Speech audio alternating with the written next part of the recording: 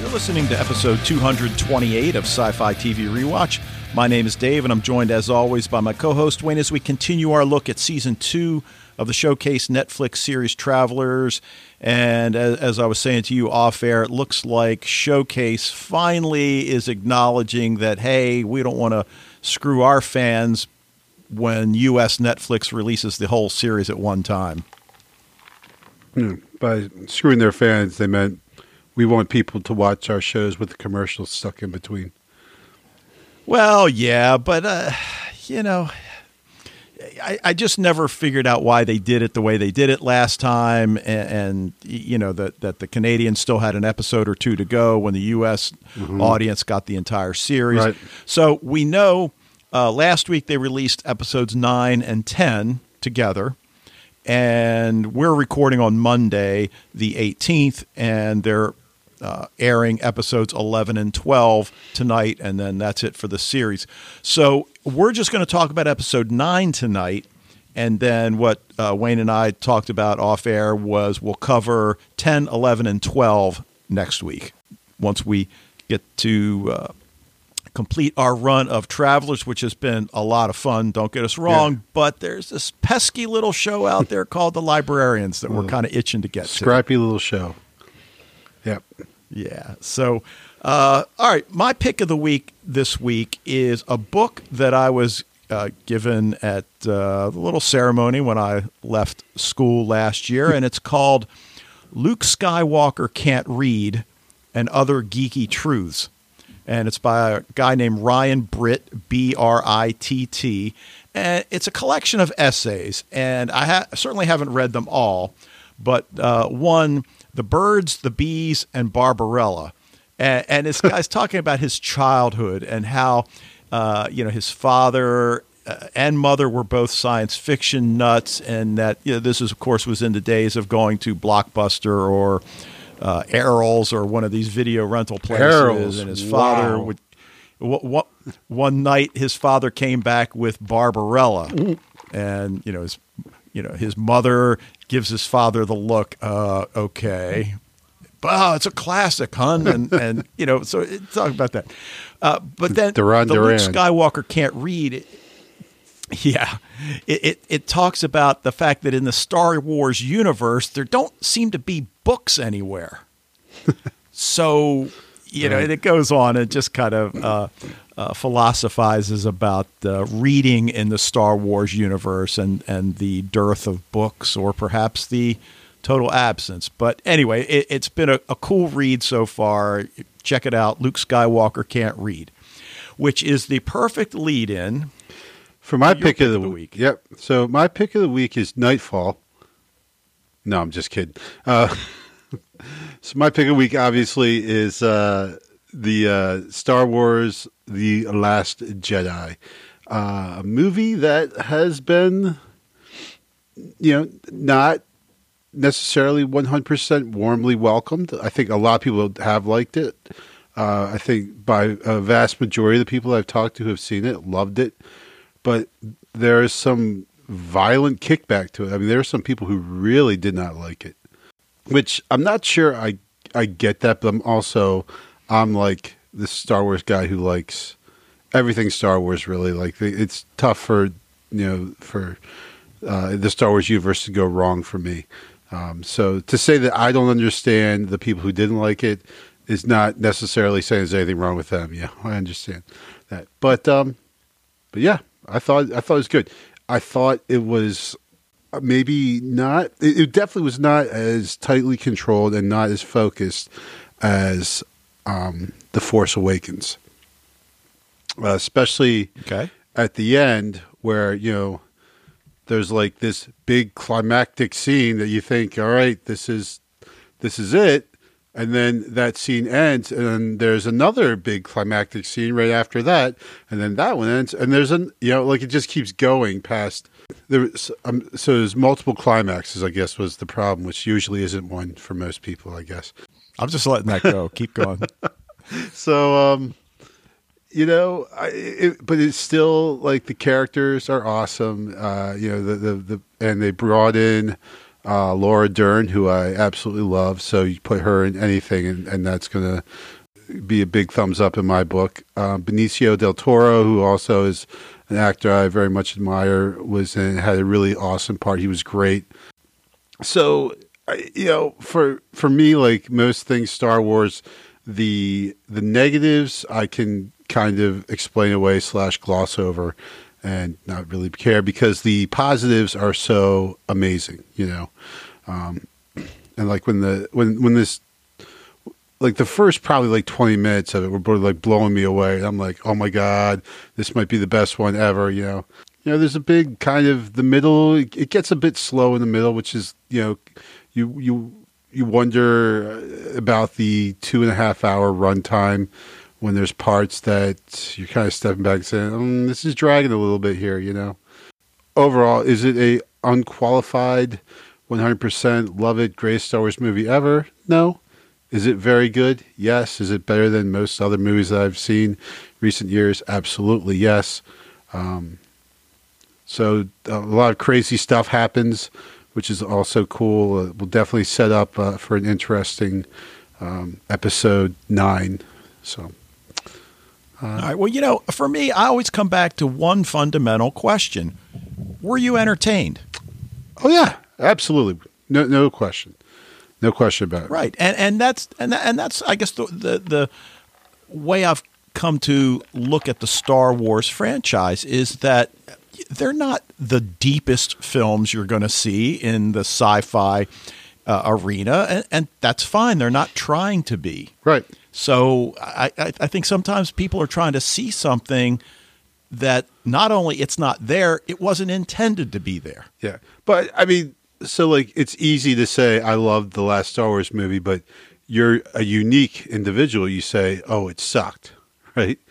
And everyone will that's say, true. Wait, what? So I mean, like, I don't know how I ran across this. Some girl when Rogue One came out, and she was just trashing Rogue One, saying how flat the characters were and everything. And I'm like, well, I mean, I get what you're saying, and that's probably true, but I really liked Rogue One. Like, I really enjoyed that movie a lot.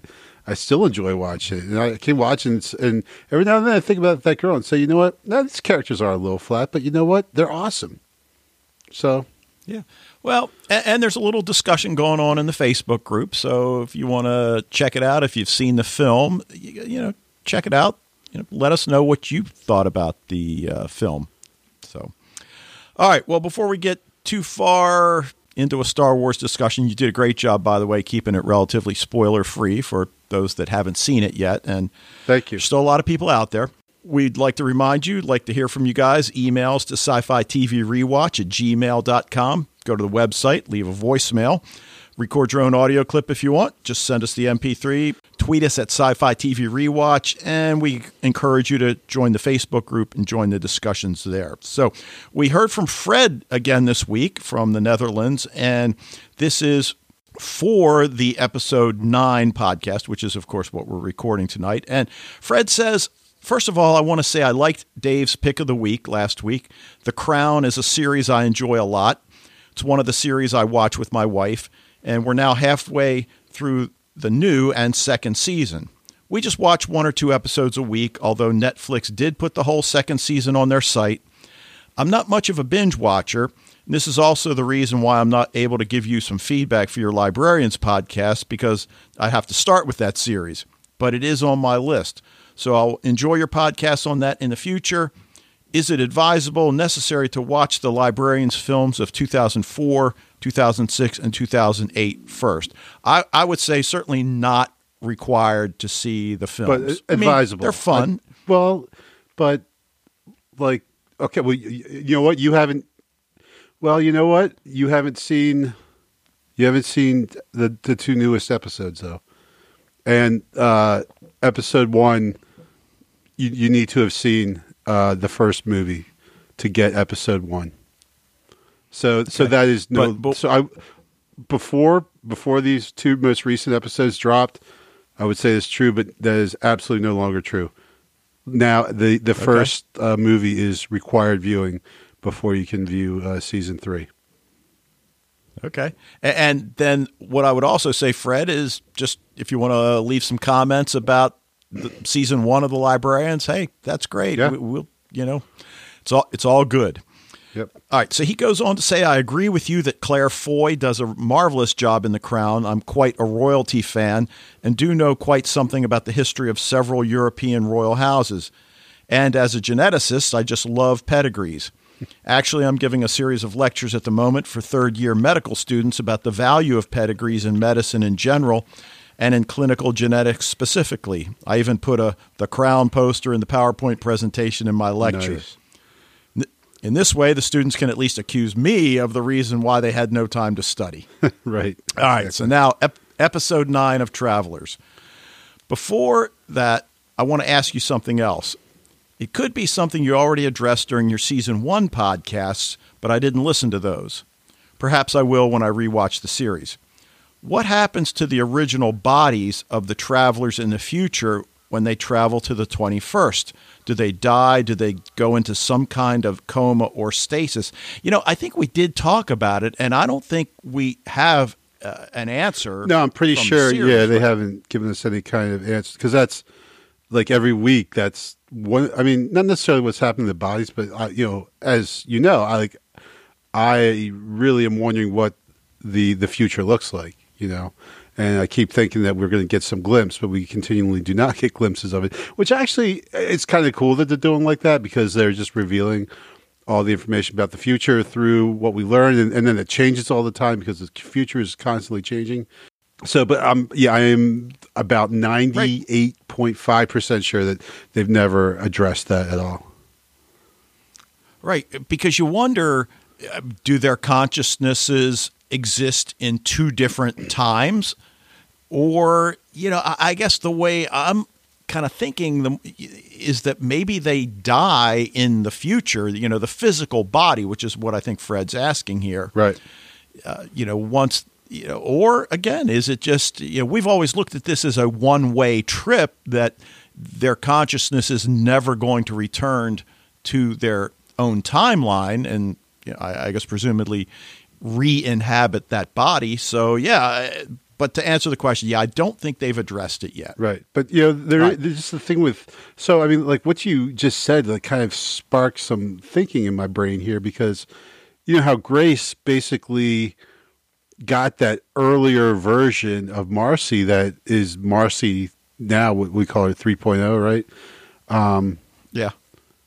So it seems like that version of Marcy was stored in a cloud somewhere that she was able to access it and download it, and basically reboot Marcy. So does that mean that this consciousness sends back, but it's stored so they could put a version of it back into their bodies in the future? You know?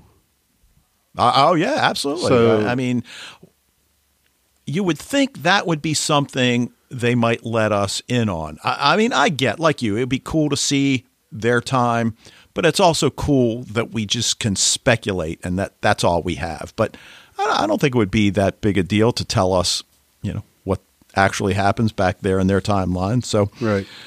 But I also think they're kind of playing it close to the vest a little bit and just being like, we can leave the future open. Like we don't have to start defining what the future is like. We can just leave it up to speculation and, for now. Sure. And right. And again, I don't know what the producers and the creators have been told about how many seasons they're going to get. Is this something that, we'd like to address this in season 4 or, whatever. I can't think like that though, man. I was going to say, as Continuum found out, you just never know. So, all right. Last week, one of my nitpicks was that the time used for the scenes of Grant and Catherine picking names could have been used for more interesting stuff. You had an insight that this was perhaps done to show that Grant's getting more and more grounded in his 21st century life. In regard to what we saw happening in this episode, I think you were right about that. What I don't understand is why the director ordered Hall to save Catherine because originally she would have died in the airplane crash. This would have been a quote, nice way to correct Grant's violation of protocol by saving her life. because of the killing of those faction members at the Quantum Frame, you were suggesting last week that there should be a third party in play. If you see what Hall does in this episode, I have my doubts about a third party. I think it just could be another Travelers team which acts on behalf of the director himself. Because you had a question about the Quantum Frame, I rewatched Season 1, Episode 10, and Ellis built the Quantum Frame in that barn ordered by the director because the director wanted to have a fail-safe and could transport himself to the 21st if things would go wrong with the faction in the future. So this made me think that the faction took over the Quantum Frame as transportation means for transporting lots of their members to the 21st. Or were those travelers transported to the rave party, not faction? Right. So, I mean, we know that the faction used the Quantum Frame to transport, right at the very end. They dumped as many as they could. And I got the impression that the incoming at the rave were faction as well. I definitely got that impression. Yeah, for sure. Yeah. And after what was it this week? No, it's next week. Okay. So I was going to say something about what might have happened to the people at the rave members when they're all dead, but that's not this episode, so I'll let it go. Right. Wayne has seen 10. I have not. All right. So Fred goes on to say, best moments from this episode, David realizing that he sounds greedy. Oh, my God, did you hear the greed in my voice? Because I sure did. I mean, I may as well have just come out and said, that money's mine. This is how money ruins people. I think I'm going to be sick. A little later, he fully compensates that by giving the money away. And then secondly, David DeMarcy, Jordan got my bike for his pizza delivery job. I thought I'd buy myself a new one. I should have saved more. And then his nitpick, it's a little too convenient that Philip simply gets a timeline update in that movie theater. The 4 seasons of Vivaldi as background music was nice, however, and also quite fitting as theme to the situation of Philip and his team. I give this episode an 8 out of 10. Greetings, all the best, Fred from the Netherlands. Well, I certainly, the stuff you said about David and Marcy, I agree with you. We're going to talk about that in a couple of minutes. I think it was really one of the, maybe not the most important thing that came out of this episode, but it certainly furthers a theme that's really run through season 2. Mm-hmm. And as for Philip, well, I wouldn't say it's convenient. It sounds like that's just the way the Travelers project is operating, that, for instance, the girl that asks him, is this your first time? Well, it's her second update. Mm-hmm. And she points to a guy in front of them. This is his third. So the whole update process is probably, or certainly seems like it's part of the Travelers right. project. And with all these travelers, bumping around, you have to imagine the future is getting changed like all the time, right? Right. So, I think I was just saying. I mean, I think Phillips could require also, multiple updates. Right, as all the historians are. And we talked about this last week, that it seems kind of odd that the director didn't allow for this. Well, of course, the director did. We just hadn't gotten to that episode yet. Right. So, all right, so this is episode 209, entitled Update, written by Pat Smith, who wrote 104, Hall, co-wrote 107, Protocol 5, 108, Donner, 203, Jacob, and 204, 1127, and 206, U235, directed by Amanda Tapping. And this is her third straight from this season, fourth of the she's doing a second ton. season and fifth overall. This one aired December 11th, 2017. All right, so just a couple of points before we get into the characters. And that's one of the things about this season. I mean, it really has been about the characters rather than the missions. And it's been about them adapting to the 21st century and their lives. But interesting that we get Hall and Luca back, but it's sort of a different circumstance. But Luca still thinks Marcy might be his sister. And I'd forgotten about that. I mean, he certainly brings it up. Totally forgot about that. That whole, right, that story about the night terrors her brother suffered. She thinks Luca could possibly be her brother based on an emergency evacuation in her shelter block. where she got separated from her brother. But now the problem is she doesn't even remember Luca from the last time. Yes. Of course, she's been filled in, but this is an interesting little subplot. I don't know how much they're going to explore it, but I like it. Yeah, and we're seeing this kind of crazy relationship with Luca and Hall. That clearly, obviously, there's some bad blood from previously. You think there's really bad blood now, but when you get down to it, like, what's Hall going to do? Like, the director ordered him for a very specific reason to cause the baby to die in order that Kat might live. Obviously, McLaren isn't. There's no way he's going to be okay with that really ever. But when he steps back and thinks about it, as the doctor said, we could be having a much worse conversation right now. Well, right, but does he, or rather, is he warranted in, basically shooting the messenger? If this was the director's order, right. Which I believe Hall when he says that. Sure. Oh, absolutely. And no, he's not warranted in shooting the messenger because Hall was doing not only I don't go with he was just doing what he was ordered to do because, well, granted, if you're a soldier, you do that, but also you have to make moral judgment as well.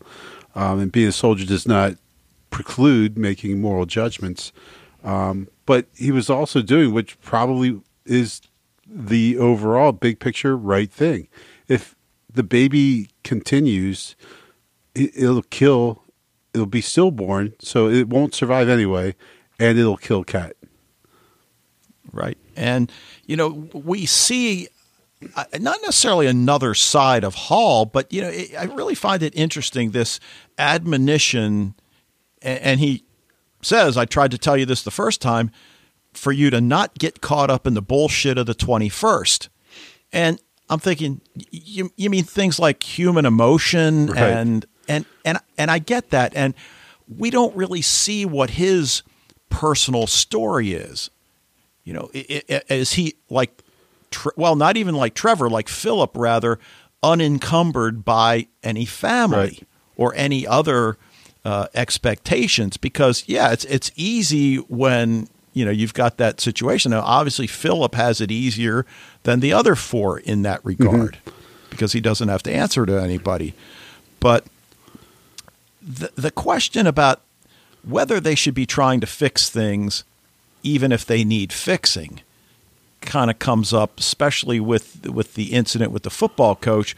But again, I think the brilliance of this episode, when you see the impact David makes on a one-on-one basis, with his clients and giving the money away versus the global changes that the Travelers are trying to make, it kind of forces you to consider which is really the better approach for improving the future. Absolutely. That's a good point there, Dave. I like it. And I don't have an answer, right. but I think that was just brilliant. But you're right. There's definitely something to be said for, acting on a local basis and taking care of your backyard and taking care of the people around you in your community. Starting there. Whereas, when you try to change things on a major scale, well, that also, as we've seen, can lead to consequences on a major scale as well. Yeah, and I think that's what we're seeing in season 2, and tonight's episode is just a furtherance of all of that. And speaking of furtherance, are we going to see a shift in Grace now that she's read her employee's manual? Yeah, well, they obviously blatantly had to get Jennifer Spence in at least one scene in this episode, just to remind you that she's out there and okay. Because I guess probably at the end of Traveler 0027, we were maybe not quite sure exactly what her status was. But she's back at school. She's read the employee manual. She's following the book, the Traveler book, and everything. So, looks like she's doing okay. Yeah. So, in terms of the relationships, and again, I think it's reasonable to continue to approach it like this. Certainly Grant and Kat's pregnancy, we've talked a little bit about that, certainly somewhat through Fred's feedback, but she did get that design job that she wanted. I guess she's some sort of an interior designer, right? Yeah, that's what she is. That's what I think so, yeah. And I love the fact that she was worried that she's not going to have time with the baby, and Grant prompts her to take the job. Now, I guess on the one hand, it's almost as if he's saying, don't worry, I'll be here to pick up the slack. But maybe he shouldn't have said that because, between the FBI and the Traveler program, dude, you might not be there to pick up the slack. But still, well, he says, hey, Carly seems to be swinging it, so.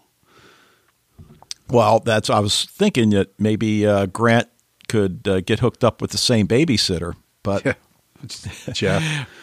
Yeah, right. Well, we'll get to them in a second, but I think the point is, though, that he wants to make her happy, and he knows that it will not only make her happy, but will fulfill her in her creative outlet in her work life. So he's certainly doing a good thing. But we end up having the placental disruption despite what Marcy had done. And I mean, of course, MacLaren's upset, and I thought you took care of this. And Marcy, look, I just did the best I could to slow it down. It wasn't a guarantee. And again, she's very calm, which I guess goes along with her, being the medic in the team. But this is where she needs to be. If it comes to a cesarean section, it's routine in this century. You're just really trying to calm him down a bit. And of course, when we see Mac walk out of Kat's room, did you know that was Hall right away? I'm not sure I was sure. No, I didn't. And because it's been a while. It was last season. It was one episode that he was in, but once the guys caught up pretty quickly. Like I remember them. Like after they were like, "What are you doing out?" I'm like, "Oh yeah." Like I still don't remember like the whole story and everything. I probably should have gone back and just at least read over my notes for Hall. But I remember there was some bad blood there, and actually he was in the previously on Travelers bit too. So right, but he goes in there and we see him injecting something into her IV. And, okay, this can't be good because, as you said, of the bad blood. Oh, did I know that he was the doctor or the nurse or whatever? No, I didn't know it was him. And then we see the recorded time of death, 3:06. Right. And I don't know about you, but, when we get to that scene finally, when the doctor calls MacLaren down the hall to talk to him, I was fully prepared to hear that Catherine died.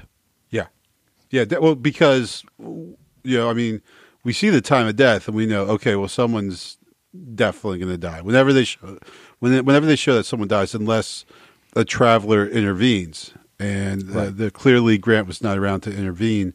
So the first time for sure thought that he had, that Cat was going to die, not realizing that the time of death was for the baby. Right. And I think it's really Marcy that keeps MacLaren from, really going head to head with Hall because she agrees that the child was never going to survive. His mission was to save Catherine. So the question then becomes, why does the director want Catherine to live? I mean, is it purely because that's what was supposed to happen? Or is it maybe because he feels that her living will allow MacLaren to continue doing the job that he's been doing, which I assume the director is pleased with, Mac's team. Right.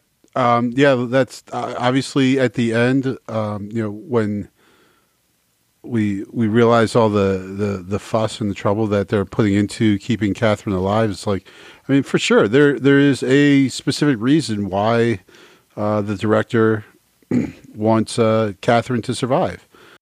And I don't necessarily buy just because that's the way the timeline went. Because, I mean, for one thing, I mean, Fred raises a good point. Like, you know, she wasn't supposed to be on that plane, let alone die. Yeah. So she wasn't supposed to.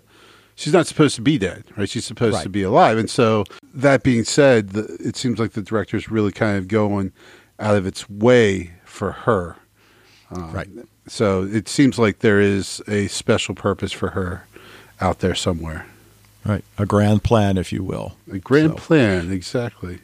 Yeah. All right. Well, what do you think about Carly and Jeff this week? Well, so I wouldn't go so far as to say that Jeff endearing himself to me, but we can see him really making the effort. You know, you can see him trying to find a way to get close with Carly because their situation is kind of weird, right? Like they're not married, but they have a kid together. They're not living together, are they? But he's there quite a bit, or maybe they are living together. I don't know. I'm not sure what the situation is there, but so. You know, anyway, he's really making the effort to, you know, kind of be kind, and you see the dancing there, here, and everything. You know, it's not creepy. It's not like him. You know, it's not a sexual thing. It's just like, hey, remember when we had fun? You know, remember when we just like did things that you know, humans do, like dancing, just to express joy and happiness. You know, and. I'm pretty sure I saw her smiling at him when he was dancing. Yeah, exactly. And just the fact that they're doing things together, they're working out together. You know, he makes her breakfast, and I fully expected her to say, I don't have time. But even though we don't see her sit down, I think we get the impression that she was going to sit down and at least eat a bagel or whatever it was that he had for her. So as you said, he's making the effort. But I think more importantly is that she's warming to the idea that he's making the effort. Now, right. So let me just say this thing. When he says, I made breakfast, and what he did was he put bagels on the plate and put fruit on the plate. I'm sorry, Jeff. I get the effort, buddy. Don't get me wrong. But you didn't make breakfast, dude. You put bagels on the plate. All right, I'm done. Okay. Well, the one thing, though, I did notice, you know, they start dancing, and it takes her a little while to kind of get into a rhythm. And I started thinking, like, all right, well, they probably don't have time to dance in this dystopic future that they come from. But she started getting her groove on a little bit. And a little bit. Wondering, Jeff is definitely a better dancer. Absolutely. Might something happen? And then the baby starts crying. Mm-hmm. And I definitely noticed on the rewatch, I won't say that I thought he looked pissed, maybe disappointed. I'm going to go with disappointed. I think that's a good word for you. But again, and we've said this almost on a weekly basis, we can't forget his past. And certainly people can change, and he seems to be moving in the correct direction. But I think this scene was important because, you know, will a disappointment cause him to revert at some point? Maybe, maybe not. Now, she comes home late to find the two Jeffs together, asks him, tell me about the day he was born. He's like, you sure? It's not your favorite story. Right. And she says she wants to hear it from his perspective. Now we know she doesn't know the story. Right, exactly. So it could be a sneaky way of just getting the story, period. But also it definitely shows a thawing of the ice. No question about it. Right. But what were these circumstances? Why is it not her favorite story? I mean, it's just simply something. Speculate, you know. Yeah, I mean, is it as innocuous as just that they had a fight the day before? You know, whatever, but not that that's innocuous, but you know what I mean. Yeah. All right, David and Marcy again doing something together, taking that Tai Chi class. I guess that's Tai Chi. I don't know. That's the only exercise I know that looks like that, but. Yeah. She seems to enjoy it and suggests doing it again, which of course makes him happy. But that whole idea that she's trying, you know, she is an intelligent young woman, despite the fact that she has no memory of the past few months. she understands that David feels a certain way about her and that she at one time felt that way about him. So it's like she's open to trying. Yeah, I think she really wants to find that. I mean, she's like, she is very aware there's this part of her that's missing, and she's identified what's missing as David. Like, she feels that he's a big part of what that humanized her, I guess. And so she really, really, really wants to find that thing to try and recover that part, that Marcy that was lost with the update. Yeah. Or whatever you call it. Well, yeah, no, I would certainly call it. I mean, I think they use the word reboot, but it doesn't matter. We all know what we're talking about here. But she goes in to buy her lotto ticket because Philip gave her the numbers, and we'll get to Philip in a second. And then it turns out that David uses her numbers, and I'm thinking, why would he do that? That's kind of creepy. Why? Why would you do that? Like, not that there's a big chance, but like whatever chance you have to win is lessened if you use the exact same numbers as someone else. Right? I got news for you. I suspect you'd be the same. If my wife and I went in each to buy a lottery ticket, there's no darn way we would use the same numbers for the exact reason you just said.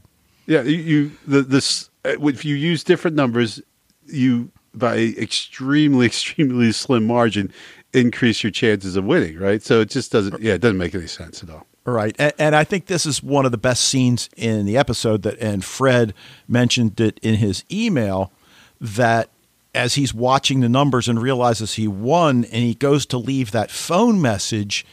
And again, Patrick Gilmore as David has just really been excellent. And when you're doing a scene like that where you're talking into a phone when there's nobody on the other end, I just thought it was brilliant. And that line, "This is how money ruins people. I think I'm going to be sick." And as it turns out, he gives his money away to, his homeless clients, needy clients. And then Marcy comes home to find out that he's given all his money away. Now, she knows that Philip told her she was supposed to win $62,000 and she only won $31,000. So I guess she assumed somebody else had her numbers. Of course, it's not until David tells her it was him. Yeah. I still can't decide whether I think she's mad at him or not, or whether she's initially a little mad and then when she hears what he did with that money, how could she be mad? Right. And it's like that damn bullshit of the 21st is getting to her, which then, we thought that Grace cut out her empathy. Well, maybe empathy is something that you develop and that, fine, whatever. But I really thought that's what was so important about that scene, is that she seemed to recognize the good that David did. And that, okay, fine, it's going to make our job a little more difficult. Philip's, not going to be able to make as much money as fast, but people were helped. Yeah. But, Philip knows the future. He's just been updated, so now he's up to date on what the future is like. So, I don't feel like super sorry for him. I think he'll be okay. He'll be able to manage it. But yeah, I don't really see. In fact, I didn't think at all that she was ever upset with him. I guess just because he opened up with, "I gave it all away." Yes, I'm sorry, I copied your numbers, but then I went and gave all my money away. He kind of gives it to her all at once, and I think she is, definitely amazed. She's, like I said, she's looking for that thing that she feels she's missing. She thinks it's David, and so when he does things like this, she starts to see, okay, I get why Marcy digs this guy. Yeah. And in fact, he says, "Well, what are you going to do with yours?" And, she says, "Well, I got some debts to pay and I'm going to buy you a bike." And just, I think it's such a critical scene because it does show that, whatever she thinks is missing, it's there. She's just got to bring it out. And I think this shows that she can. Yeah. Now, I'm looking at my notes for Trevor, and I have little headlines for the bullet points. Trevor exposing the football coach. I probably could have worded that a little maybe that's differently. not the word. that scene where he's watching football practice with his former teammate Kyle, who also left the team. And, it doesn't take us long, unfortunately, in this day and age of sexual assault, sexual harassment, the Jerry Sandusky scandal at Penn State of a couple years ago. So it's pretty obvious what's taken place here. But again, Trevor has no memory of that. But he puts the pieces together, fairly quickly. And again, he does what we were talking about Carly doing. Tell me about the time. Well, what did he do to you? Oh, well, the same thing he did to you. Yeah. It's like, okay, he still doesn't know exactly what it is. Yeah, exactly. I get.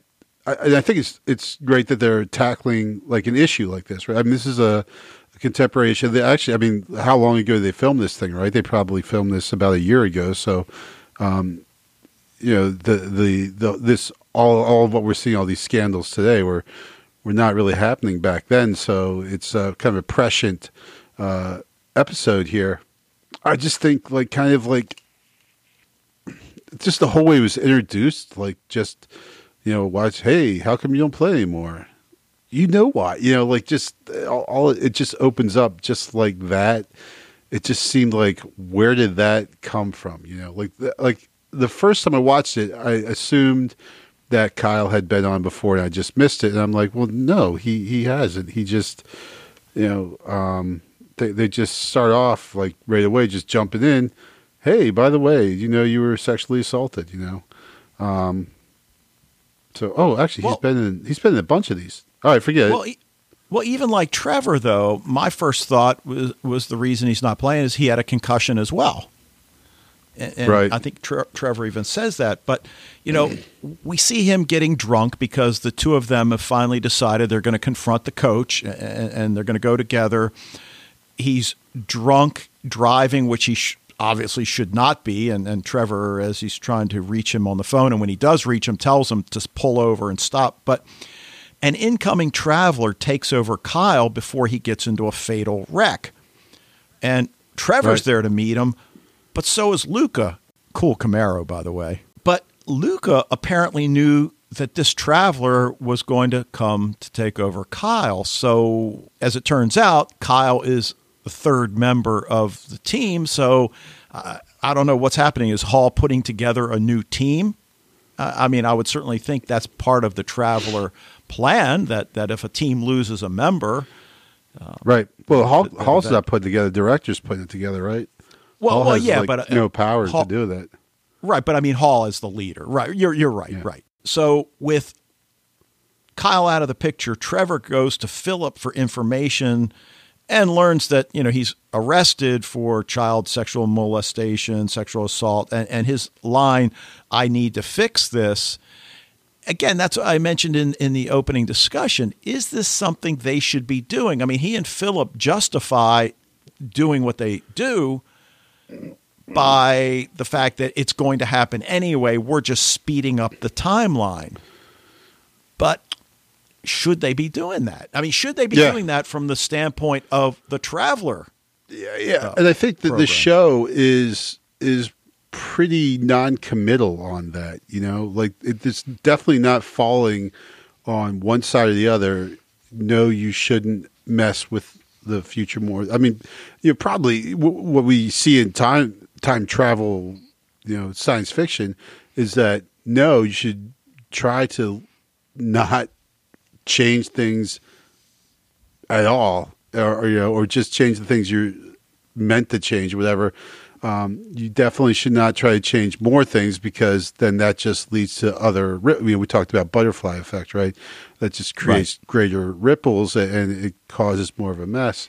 But this show doesn't seem to say that, because especially with this, it I would say they're clearly coming down the side of you should step in and change things and make things different. But it doesn't really doesn't help Kyle though.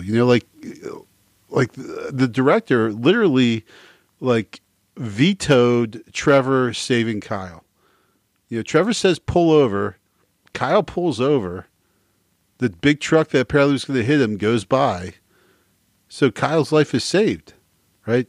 But the director Yeah. didn't care. Still overwrites him with the Traveler, and so that it was interesting when I saw that. I didn't think the first time I saw it, I didn't get that, but then the second time I'm like, oh, Kyle's not going to die. He listens to Trevor and he pulls over. Trevor's just saved his life, but no.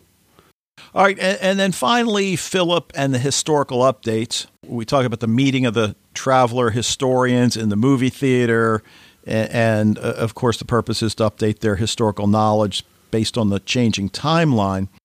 The fact that they're told to not reveal what they've learned in these updates, on the one hand, it seems obvious that they shouldn't. On the other hand, it really adds a burden, but I guess that's part of the job of being a historian. You are saddled with this burden, and we saw it in season 1 with Philip. That projecting of all the visual data that the historians obviously can decipher. I think sometimes I totally have no idea what it means to be a historian, how somebody has that sort of a mind to do what it is Philip does. It's almost, is the historian created somehow? Or are these people just that naturally smart or that naturally gifted in terms of their memory? I don't know, but I think the thing you get an idea because they can open, like they say, to open up like certain things. Like I'm not sure what that is, but so it definitely seems like I'm sure they select people who have kind of natural abilities, but clearly what the historians are capable of is beyond what is normally capable with the human mind. Though, of course, how everyone says we only use like 10% of our brain or whatever like that. Sure. So, this is just like, opening up and using, what was that, Limitless, right? Was that the movie with Ray Fiennes, and I guess it was a TV show too, where you're able to use the full potential of your brain. This stuff would probably be commonplace, Yeah. But did you notice that as he's watching all that data on the screen, eventually he's moved to tears? Yes. And I'm thinking, all right, what does he see that's caused this kind of a reaction? I mean, right. On the one hand, it seems pretty obvious that he knows what's going to happen to Catherine and the baby by his reaction, when Mac alerts the team all at once over comms. But I just wonder, is it some monumental worldwide catastrophe, or is it something to do with one of the team members? But yeah, well, I mean, if nothing else, I think we know that he knows about Kat before everyone else. So, right. Could that be it, or is there something? I like how they play it, because obviously that gives the writers the freedom to make whatever is causing them to cry. They don't have to determine that right now. They could do that any time in the future. Right. But now, he's got the lotto numbers. He gives them to Carly and Marcy, claims a messenger gave him the numbers. The lying has begun in earnest. Right. And well, the guy said. I know. I did like the fact that, Trevor's like, well, what about me? It's like, you're too young to play the lottery. Yeah. So, right. And then the scene where Carly gives Philip the envelope with the money. He pulls it out. He goes, it's not all here. Well, turns out baby needs a new pair of shoes isn't just a saying. And he's like, all right, fine. And then that little exchange when he's asking about Jeff, are you developing a thing for me? You see them both looking at each other. It's like, this is weird. It's like, all right, I'm going to go. Yeah, you they go. both, it's awkward. Yeah, so I have no idea what was going on there, because one of the things that I think probably should have been addressed at some point is what happened to the relationship between Carly and Mac. I mean, we never really had any kind of a resolution, did we? Or is it just that she assumed that, he was going all in with Kat and their relationship was over? I don't know. So, well, I think you're attractive. Yeah, I don't know. Yeah, I think it's. I don't know if they had I can't remember a scene. I know they were in the car together at one point, and I can't remember if they. I think he basically told her. I just remember him being in the car with her, and he basically said, Kat's my wife. Like kind of making that decision. But I mean, we just the evolution of his relationship with Kat is just clearly is that's what he's focusing on. He's he's not going to break protocol 5. He's going to go on protocol 5, right? Is that the right one? Protocol 5. Yeah, yeah. So and now it seems like she's like trying to give protocol 5 a chance as well. Yeah. So then we see him at that AA meeting. I have a secret. I know the future. And we're like, what the hell is he doing? Yeah. And we're thinking like, okay, number one, nobody's going to believe him. They're going to think he's back, on drugs or whatever. Yeah. But obviously it's becoming an even heavier burden than before. And then that final scene with him where he's watching the news and it's probably reassuring for him that he can quote word for word that international story. But all of a sudden he hears a story about a fire, seems to upset him. And then he seems to hallucinate that the team is there, and then not there. Right. Well, they told him he'd have the projections, right? That's why they gave him the yellow pills. Well, they say from time to time you may perceive what we call projections, visual manifestations of one or more alternate timelines, an unavoidable side effect of memory not acquired by conventional means. So what the heck does that mean? I don't know. Manifestations of one or more alternate timelines. Yeah. So I guess the key word is alternate. What do we mean by alternate? Is an alternate timeline a timeline that actually does exist? Or is this an alternate timeline that's just, it's a possibility that you, that if we, a possibility. So we don't know that. I mean, obviously it would be much cooler if it's an actual alternate timeline. And then the unavoidable side effect of memories not acquired by conventional means. Well, what does that mean? Memory not conventional means, does that mean day-to-day living, or does that mean the director feeding you this data? I don't know. Yeah, I don't know either. It's definitely Philip's life has been very complicated this season, and has now become even more so. Now he's going to start seeing projections. I realized you mentioned the news story. And the second time I watched this, I realized there's a bunch of times. I don't know if it's the same news story, but I think it might be the story about the fire. We hear it from multiple times in different places throughout the episode. So that might be something to kind of keep an eye on there. Oh, I didn't notice that. Okay. Yeah, I'm not positive it's the same story, but there's a bunch of times when the news is on in the background, and it's I actually could also be thinking about the next episode too. Now to think about it. So I don't know. We'll see. Let me watch the next episode again before I go back to that. But one thing I did want to say is when he's at the meeting and he says, "I have a secret," and he goes and spills his guts, and then he looks at everyone and is like, well, what did I just say? And they're like, you said I have a secret, and then you didn't say anything. So I'm wondering if part of the update is that he is actually physically unable to tell other people what's going on. Okay, but then why would they give him the instructions to not tell anybody anything? Yeah, if he's unable to, maybe they just have like a backup. Okay. People talk. I don't know. That's just something I thought. Like again, when I was watching it again last night, I was like, you know what? I wonder, because he seemed shocked. Like I think he thought that he did actually say all that stuff, and then he's like, or maybe he was actually unaware, and so he was like, oh, what did I just say? That he just kind of zoned out or freaked out a little bit there. So I'm not sure. It's just something that, again, there's a lot of stuff to kind of just keep an eye on with Philip, because he's the guy who's probably changing the most out of everyone, and it has a big burden to deal with as well. But a great episode. I mean, I'm going straight on A.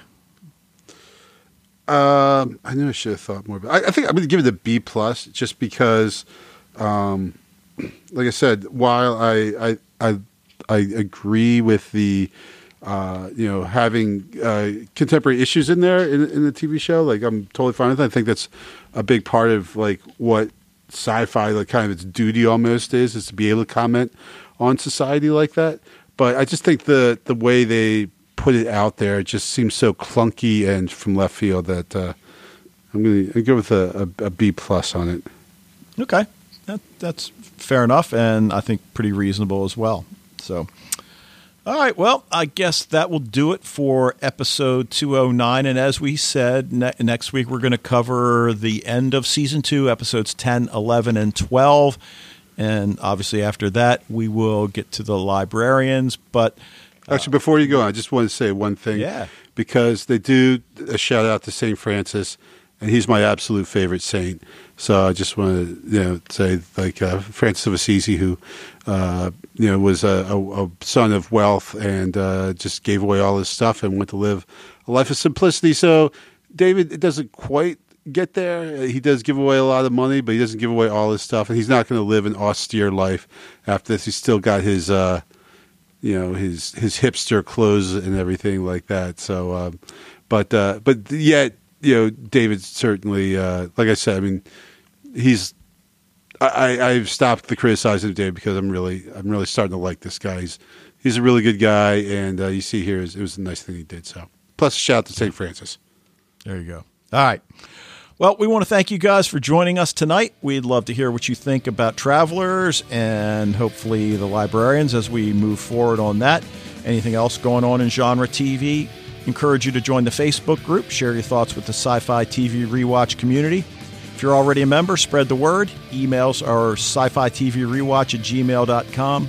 Voicemails via the SpeakPipe tab that you can get on the website. And we'll be back next week to talk about Season 2, Episodes 10, 11, and 12 of Travelers. But until then... So, Dave, we actually had a big staff meeting the other day trying to come up with a new mission statement for the school. And I thought this was a great idea. It wasn't very popular, but I said, hey, how about this one? I am ready to guide the shit out of these pubescent brats.